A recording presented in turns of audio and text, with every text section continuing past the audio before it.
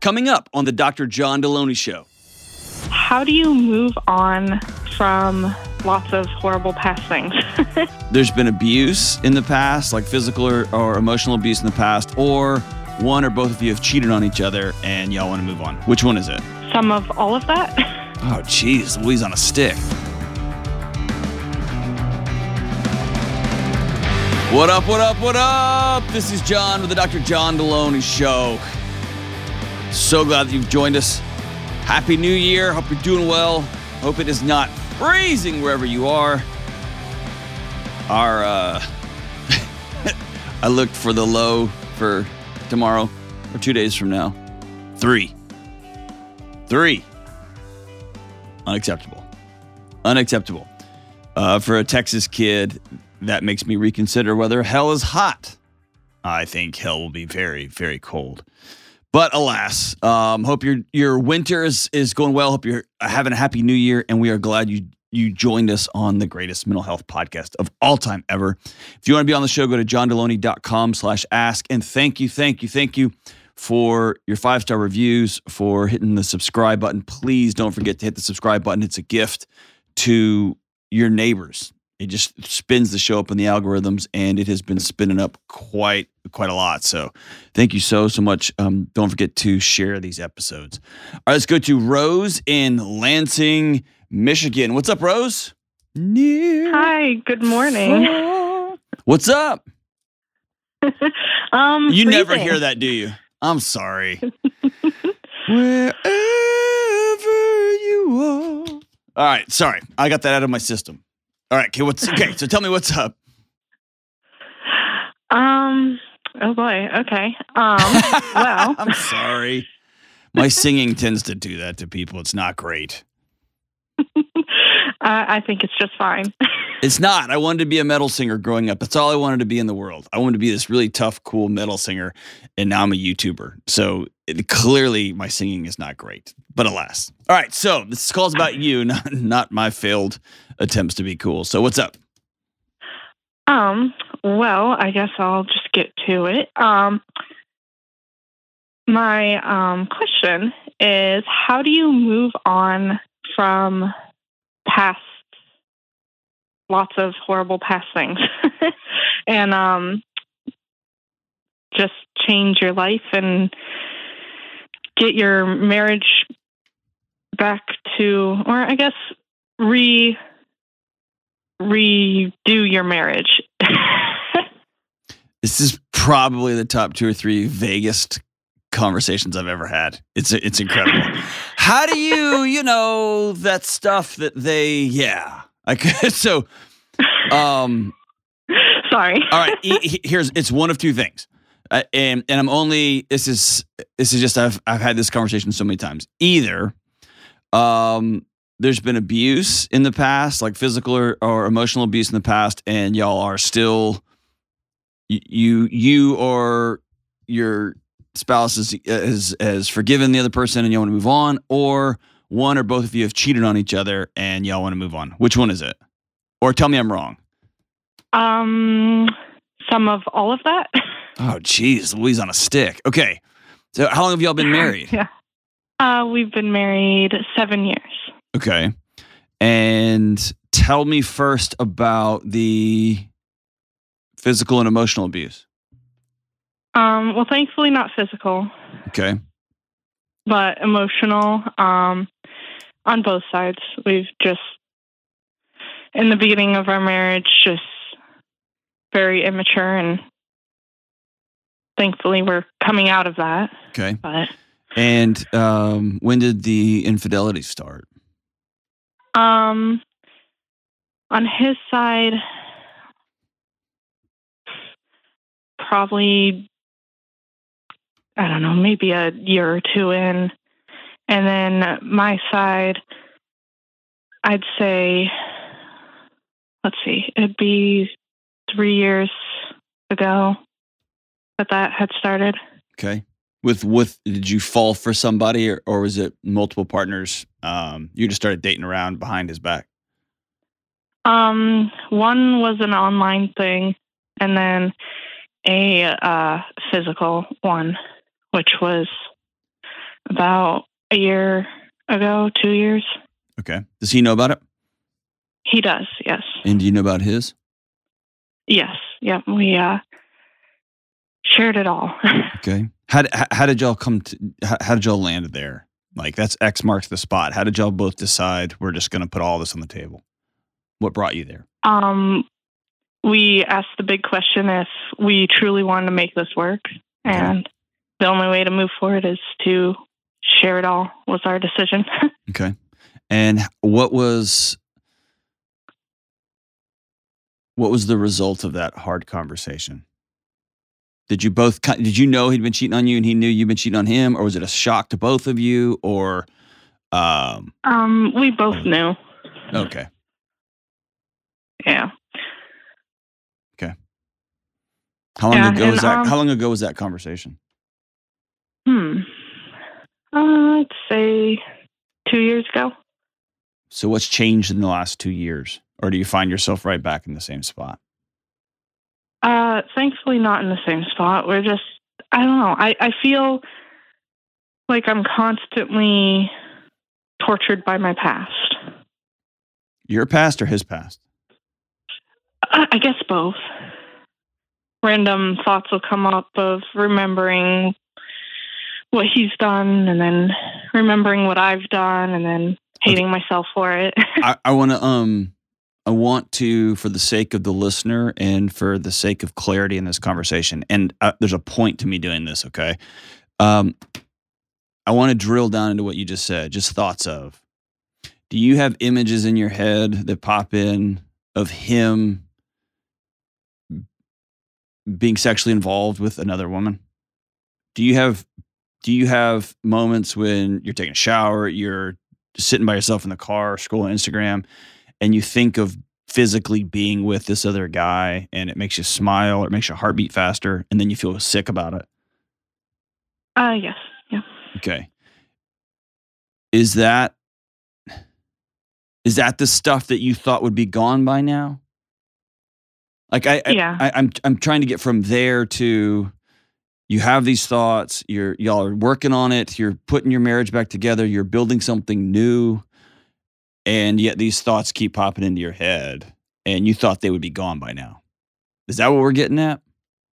Yes, though there is another complication to the story here. There always is. Go for it. Well, I guess I'd say two. Get to him as quickly as you can, because we're talking like we're taking a long time to circle the plane around the landing strip. True. Sorry. No, it's all good. It's all good. So who I cheated on my husband with physically was my brother-in-law, and I had a child with him. Hear, hear. Yeah. So it's more complicated. That may be the understatement of the day. Yeah, it definitely is. It's been the vaguest, most understated. So that was your sister's husband?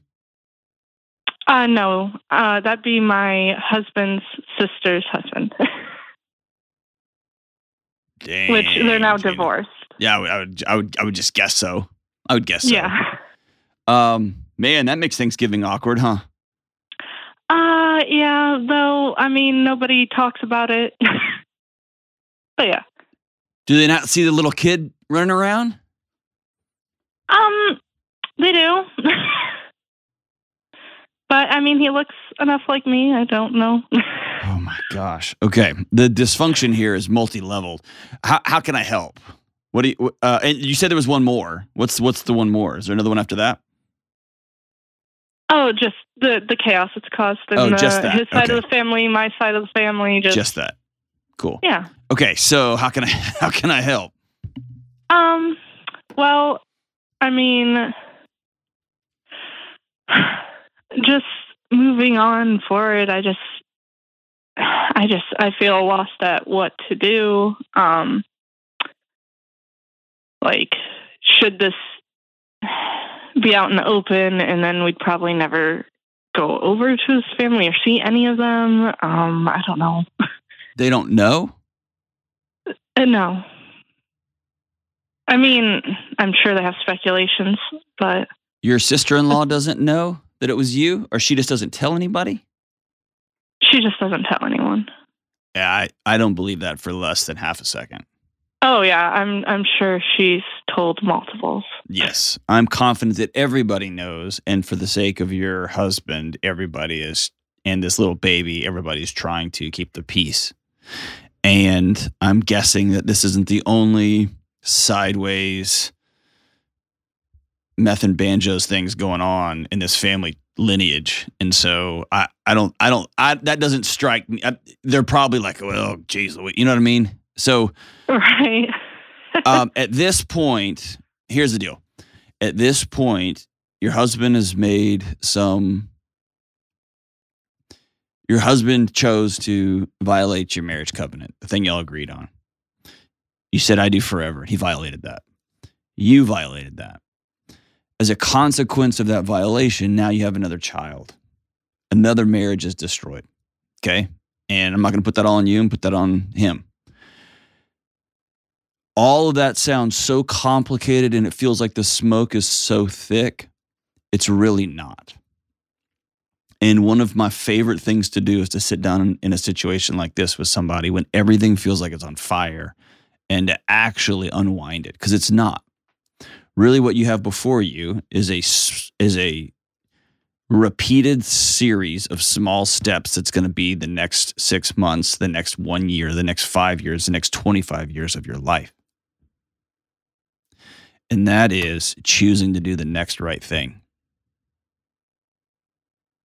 That is intentionally having once a week, or for right now, maybe twice or 3 times a week, Monday, Wednesday, and Friday, 30-minute check-ins with your husband. How are you? How are you feeling? A commitment to him and him to you, that there will be no more secrets. That means you might have to, for a season, be like, man, I thought about you and so today, and I immediately tossed it out of my mind. Or I had a hard week just remembering things that I've done. I had a hard week remembering things that you've done. It was just tough. Or I looked up so-and-so on social media today, and I just had like a moment of weakness, and I screwed up, and I'm feeling bad about it. And he can't fix you. All he can say is thank you for sharing that. And you can't fix him, and all you can say is thank you for sharing that. But we're practicing not having secrets anymore, which just means we're practicing telling the truth, which means we're practicing vulnerability, which means now we're practicing how to be married. See that? Right, yeah. And you got to have a daily choice to, A, not be naive, because you've cheated on him once and you might do it again, and vice versa. And I have to choose. Every time that thought lightning bolts into my mind, I have to choose to have another thought ready to go and not dwell on it. Both the ones that make you want to throw up, thinking of him with another woman, and the ones that make your heart beat a little bit faster and make you smile a little bit, you with another guy. Is that fair? That is fair. You have to choose not to entertain those. And if you don't make that choice, you're just going to be choosing to bring fog into your marriage on a daily basis.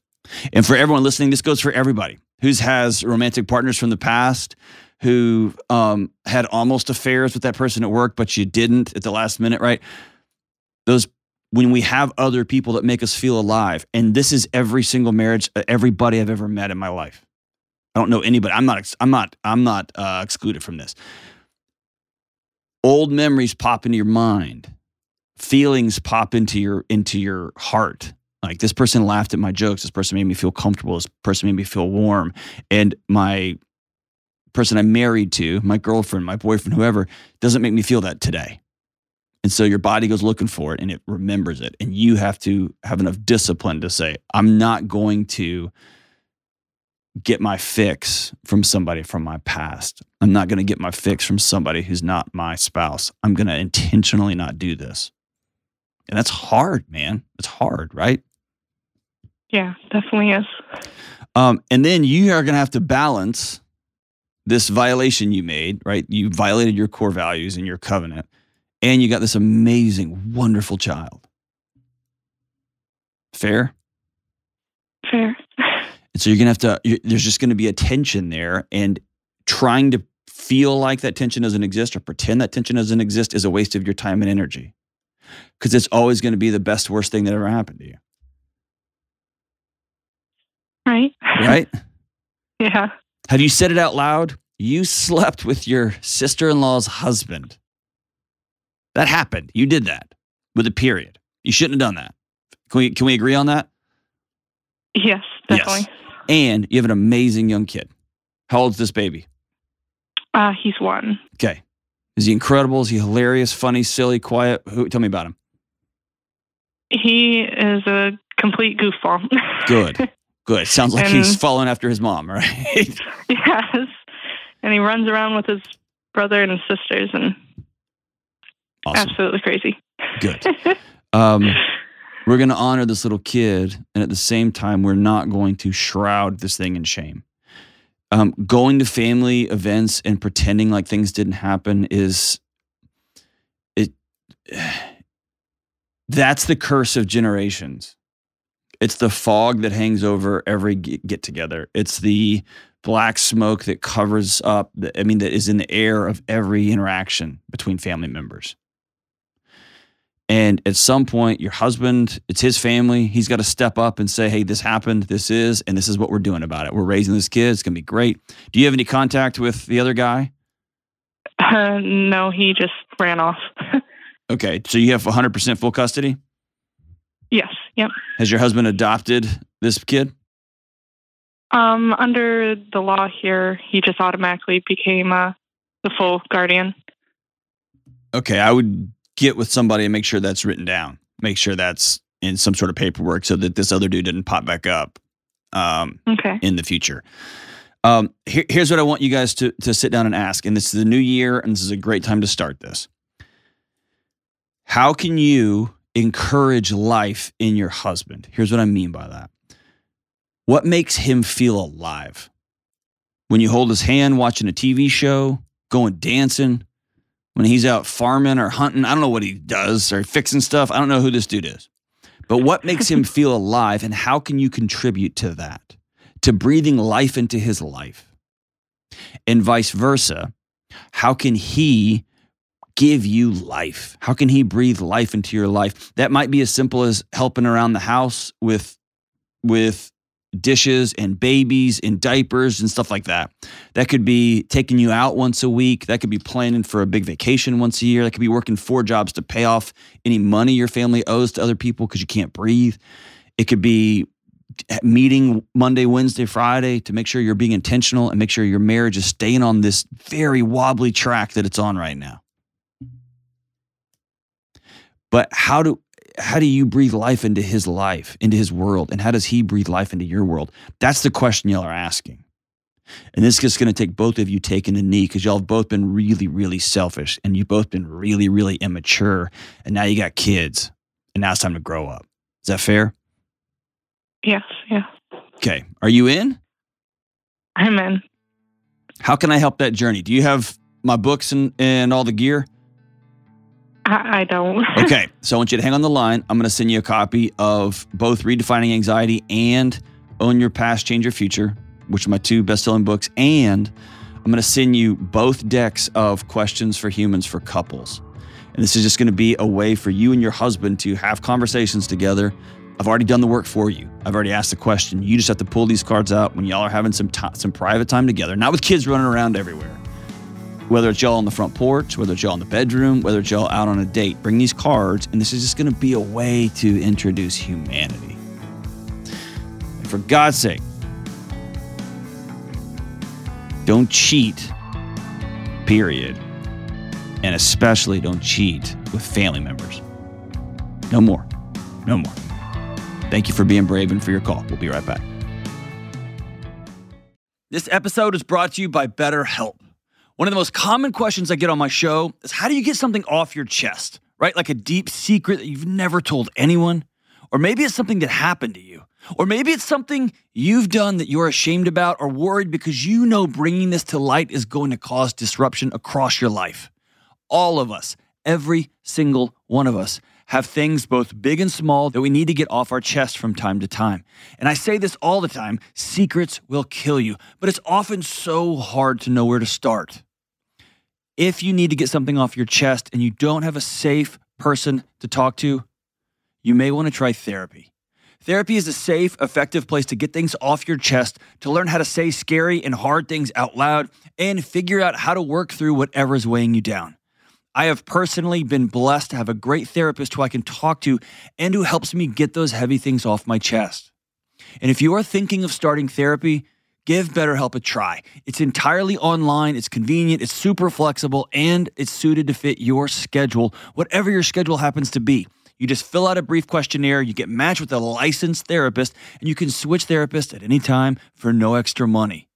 Listen, it's time to get those secrets off your chest. Start with BetterHelp. Visit BetterHelp.com/Delony today to get 10% off your first month.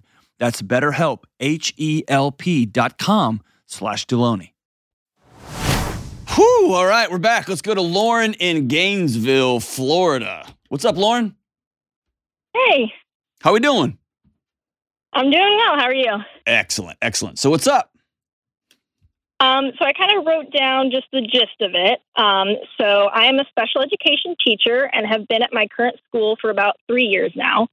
I love my classroom, my students. I love working with the other adults in my classroom. However, about a month ago, I had to report 2 of my coworkers to my administration as well as DCF for things that I saw and heard them do towards a child who is nonverbal and autistic. What'd they do? I know I did. I don't know how much I can really say, but it was just something out at the playground, and it dealt with a potential video of a student showing some private parts. I didn't know if there was a video, and so that's why I kind of had to report it. But also I heard some things about some retaliation of why that student was so upset in the first place by a different teacher. And then my principal was actually the one to tell me to report it to DCF. Cool. There wasn't an investigation with DCF, but the school did an investigation, and then they basically just returned back to school about 3 or 4 days after the incident. So was the finding that you thought that something really bad had happened? Turns out something really bad didn't happen. No harm, no foul. Or did the school find things and sweep it under the rug? I don't know. I never knew anything about what the investigation, resulted in. Sometimes, depending on, and again, I don't know your state, and I don't know whether you're in a union and all that kind of stuff, but often the complainant has a written response that comes to them. Okay. Does that make sense? So if you, and I know this is especially in assault investigations, if you complained about something, you made a complaint. I say complaining like you're whining, not like that, but you made a complaint that somebody sexually assaulted you or had inappropriate contact with you. You would get, after a certain amount of time, 30 days, 60 days, 90 days, you would get a written report of the findings. Even from like the school district? Yes. Okay. I don't know if that applies in Florida. I don't know if that applies in your particular district, especially to a report like this. Why didn't the school district, why didn't, it's CPS from Texas. What's it called there? DCF. DCF. Well, why did they not do any sort of investigation? They just kind of send an email after saying that there wasn't enough to go about it. Okay. To look further into it. Okay. Based on what I was telling them. Okay, cool. So I'm guessing you're a pariah now? Yes. Yes. And that's basically my question. Because I know I did the right thing. Everyone has told me that. I did what my administration told me to do. But not just from the 2 people, but my whole kind of special education preschool team pretty much will either tell me that I did the wrong thing, or when I say hi to them in the hallways, they just stare at me and ignore me. Yeah. My actual paraprofessionals in my classroom, they are on my side, if you will. And So we're just kind of in our own little classroom, and the other couple of classrooms, they do their holiday party without us. They kind of just stay on their side. So it's kind of getting a little lonely. Yeah, absolutely. And a bit awkward. Yeah. Because you're the snitch now, Lauren. Yes. Jeez Louise. Okay, so here's a perfect world. A perfect world is you see something like that. And in your mind, a couple of teachers are taking advantage, sexually explicit videos of a student with special needs, any student. And they're laughing about it. They're making jokes about it. And you immediately flip your lid, as you should, as any adult with a pulse should. And you report that. Your principal tells you to report it. They come back, and it turns out it was the whole thing was a misunderstanding. In no way was what you thought was happening actually happening. Then those adults come to you and they're like, "Hey, what happened? Why'd you report us?" And you say, "Man, because of this and this." And they're like, "Oh, geez, I totally get it. Thank God you care this much about students, young people, children."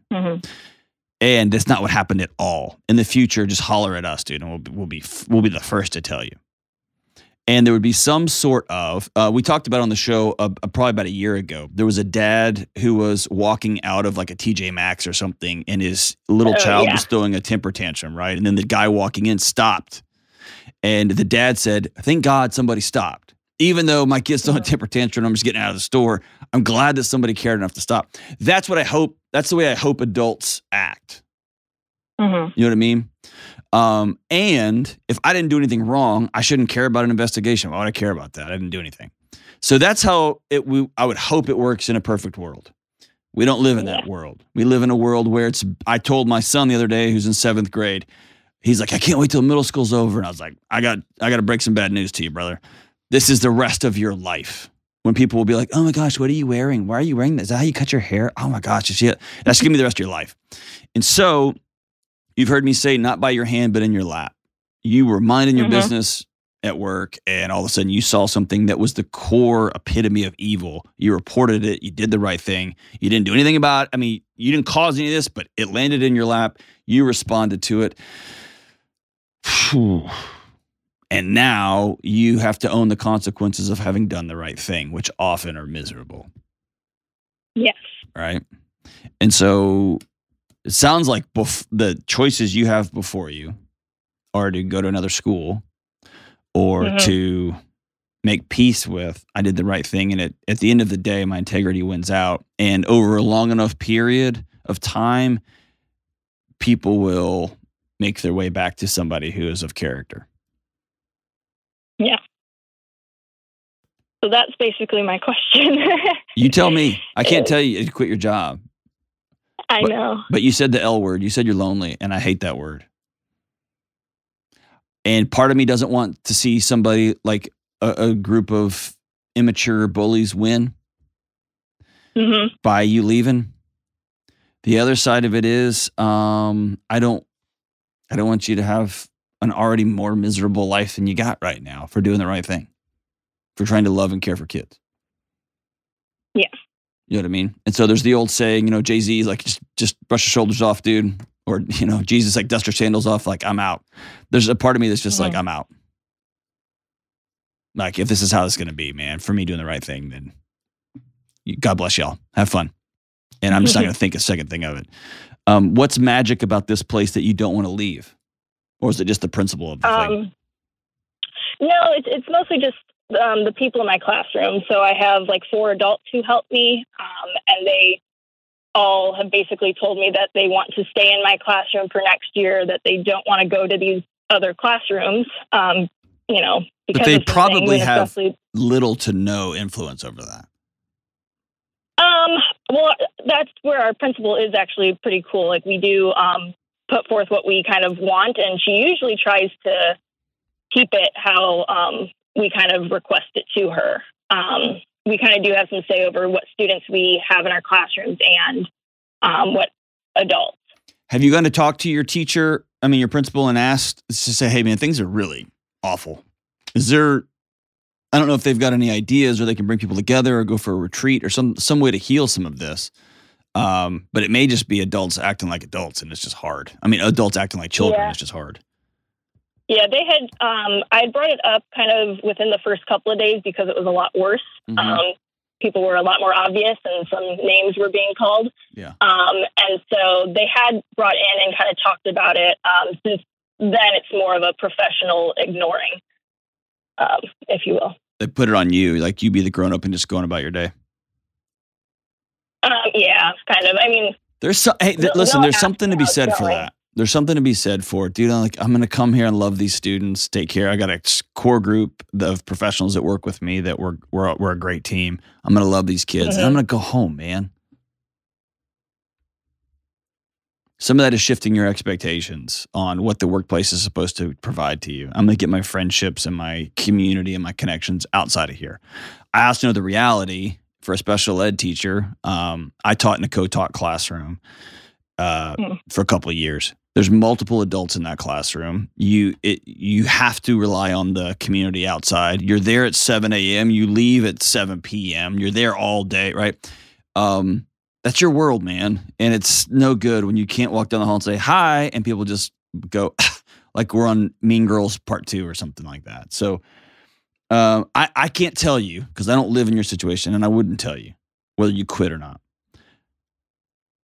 I don't see it as a failure. I don't see it as a moral, you're somehow less of character if you leave. That's you just saying, I want to have a better life. I did the right thing. Y'all can be immature. I want to have a better life. And good special ed teachers are so hard to come by. You will have another job before you can blink.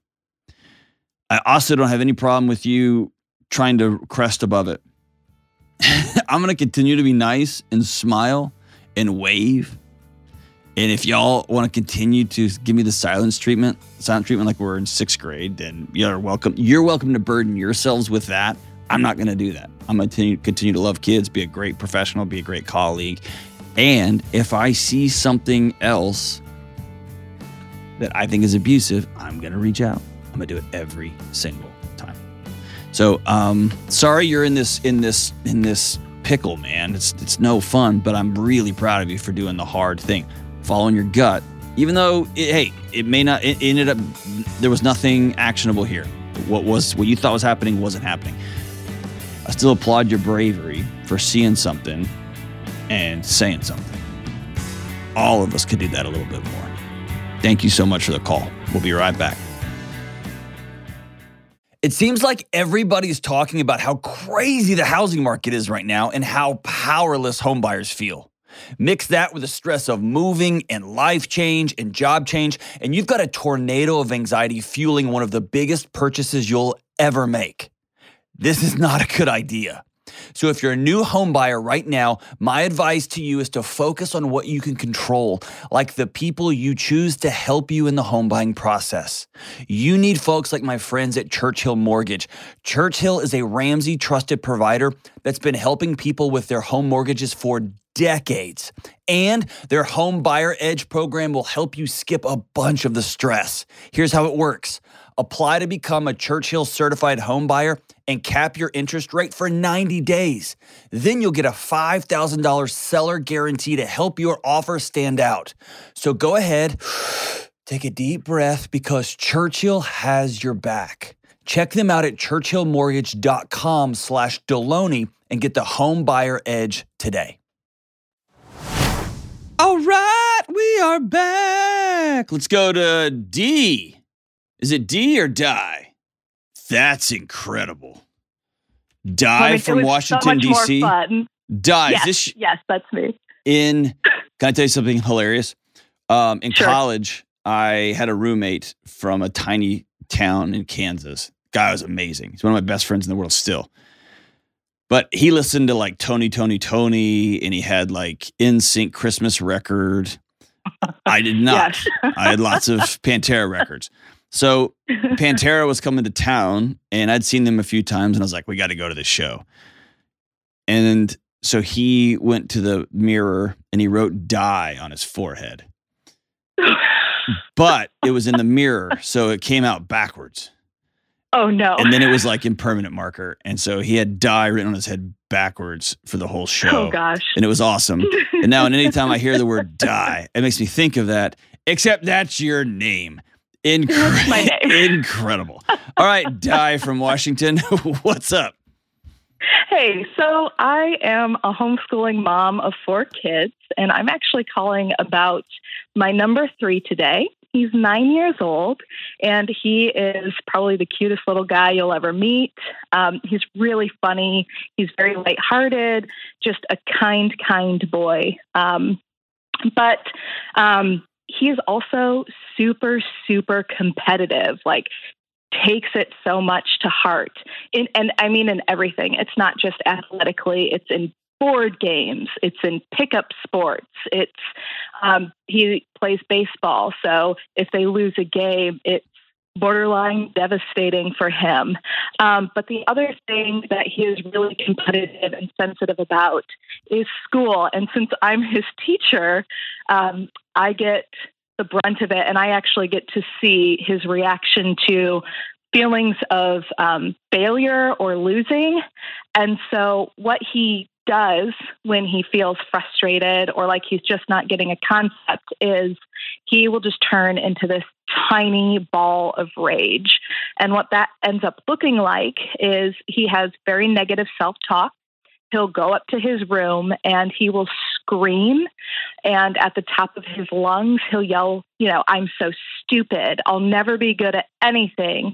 Why doesn't anybody like me? I'm so lonely. Things like that. It just really devolves into everything that feels like it's wrong in his life. And depending on how upset he is, like what he's upset about, and this is the part that I'm actually really concerned about, is he will dig his nails into his arms or his legs until he's either got really deep bruisey-like marks or he's bleeding. Okay. But like I said, outside of school and sports, like things that involve competition or where he can get frustrated, he's just really a good boy. And I don't really know how to manage this because my husband and I, we're really intentional with the kids, like finding things to praise about them, shaming and guilting over sports, school performance. That's not part of who we are or what we do. So I'm really looking to understand and then move forward in helping him deal with these issues in a more healthy way. That's a great question. I'm going to tell you out of the gate that I want to recommend that you take him to a local play therapist there in Washington. Okay. Okay. And off the top of my head, here's what it sounds like. How old are your kids? I have a 15-year-old, 13-year-old, 9-year-old, and 6-year-old. Okay. So that's quite the gap. Yes. I'm going to rattle off a few things that are just coming to mind. Okay. So we're talking about a kid who is somewhat dysregulated and excessively so for a 9-year-old. Okay. Okay. Either, well, that could be a kid who is quietly being bullied or abused by an older sibling or an older sibling's friends. Okay. That is experienced a few things. Basically, he's got an engine inside of him that is too big for his little body to process. Okay. And normally that engine slowly opens up over time. It happens through hormones. It happens through puberty. It happens through life experiences. We call that wisdom, right? And the dream of a parent is that we can walk alongside our kids in these milestone markers as this engine slowly grows and opens up. If there's sexual abuse at a young age, boom, that you have an adult engine inside of a child body now. If there is bullying that goes on, that accelerates the opening, the growth of this engine inside of this little body. And the body, it's just like putting a Ferrari engine inside of a Prius. The car can't handle the what's under the hood, right? And so sometimes it is external behaviors that have happened to this kid, and that's where number one, I want you to your immediate thought is, that's not happening here. That should be your immediate thought as a good parent. Okay. Yeah. Yeah. And the second thought should be, something's happening and I'm going to go get it checked out. Okay. Do you think that, due to the nature of my husband's employment, we do move fairly frequently? And when I say move, we're moving from state to state.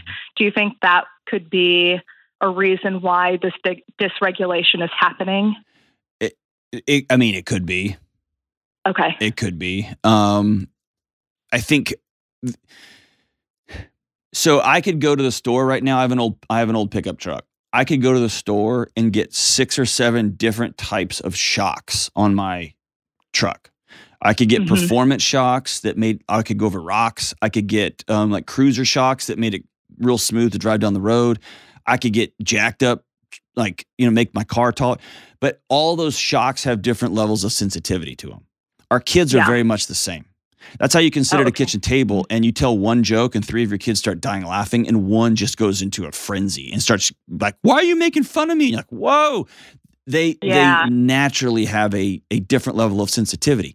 All 4 of those shocks work great.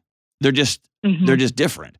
And so we often try to crank, like we have kids with different levels of sensitivity, and you've got that, and that's okay. In fact, that's beautiful, and we want to honor that. It just looks different in different contexts. And some things that may empower. I've got one kid that if we moved a lot, it made him very resilient. My other kid, it would have been a much bigger challenge just because there was a sensitivity there. Could be that. Could be that. It could just, like I mentioned, it could be a sensitivity. The other thing could be this. When you have 4 kids, there is somewhat of a Hunger Games for identity. Who am I? Right? Yes. Yeah. Do you see me? Hey, Mom, do you see me? Do you see me? Do you see me? And this is the benefit and the curse of homeschooling is there is no other adult that can give your kid praise. You have to be the person. Yeah. And not accidentally, it's very naturally, our children gravitate, they find a path towards, here's how I'm seen. And sometimes when we catch our kids being good, which you said you and your husband do, which is awesome. All parents need to spend more time catching their kids doing great things instead of pointing out the things that they're failing at. Yeah. But sometimes little younger kids will watch the praise that older siblings get for achievement and performance. Okay. And they will fall into a path of, that's how I get mom and dad to love me. And then they're not as good as brother or sister. They're not as fast or as smart as brother and sister. And in their little minds, the path towards connectivity with mom and dad has been blocked because I suck. Yeah. You see, that's exactly what I see. Okay. Yeah, I can totally see that. That resonates a lot with us because my oldest started college when she was 12 and is a performance pianist. My next oldest is a pianist, or not a pianist, a performance guitarist. And so they have these things that they've excelled incredibly at, and he hasn't quite found his. And then here comes Daryl, and Daryl loves trucks. Right? And here's the challenge as a parent. Daryl's still awesome. Yes. And if it wasn't for the Daryls in the world, princess piano players couldn't get themselves to and from practice. That's right. Right? And so the challenge that you have as a parent is some very specific one-on-one time. This is a great opportunity for like the weekly breakfast in the morning that you do not have time for, I understand. Yeah. But that your kid desperately needs. Yes. And it may be that once a week, mom and little Daryl go out for breakfast and the 15-year-old has an opportunity to teach one of the morning lessons. And we're going to or dad stays at home on those mornings. But what we're going to start doing is being very intentional about relationship because we want to over time. This is not going to happen overnight. This is going to be like a 1, 2, 5 year journey you're on now. We want this kid to realize that there is no obstruction to any path I take towards love to mom. Yeah. Right. And so-and-so plays a piano. Great.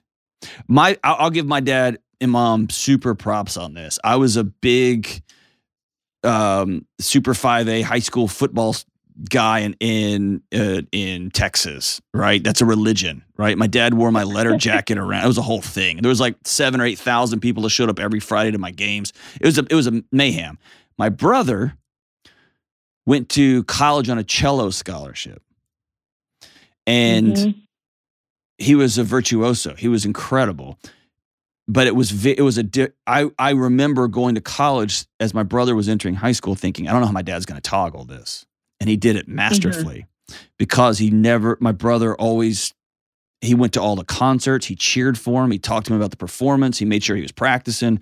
He went to my brother's like rock band shows. So it was my dad and my mom did a masterful job of never making anybody feel less than. Does that make sense? And that just is your goal.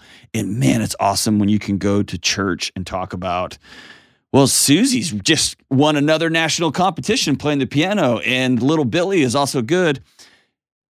And Daryl loves trucks, right? It doesn't sound, it doesn't have quite ring to it. That's your job as mom and dad. Yeah. But all I have to say is I would set up an appointment with a play therapist. He's 9. I think that would be a really valuable exercise just to get an outside perspective and to rule out, did some things happen behind closed doors that we didn't know about? Is there some bullying going on? Is there some abusive tendencies going on? Is there some overly type A older brother and sister that this 9-year-old is internalizing as less than? Like whatever.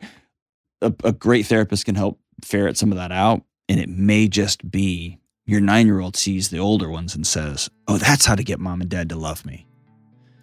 And in a busy house with 4 little kids and you're running around and homeschooling, it's real easy to say, way to go, you did a great job on that exam. You did a great job on this thing.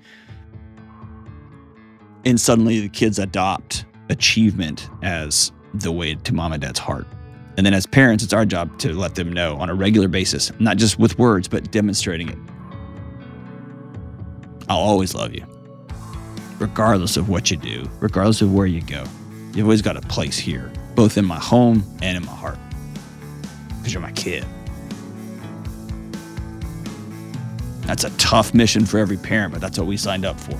Di, thank you so much for your call. Thank you for having easily the best name of anyone who's ever called into this show. And thank you for caring about all of your kids, all of them. We'll be right back.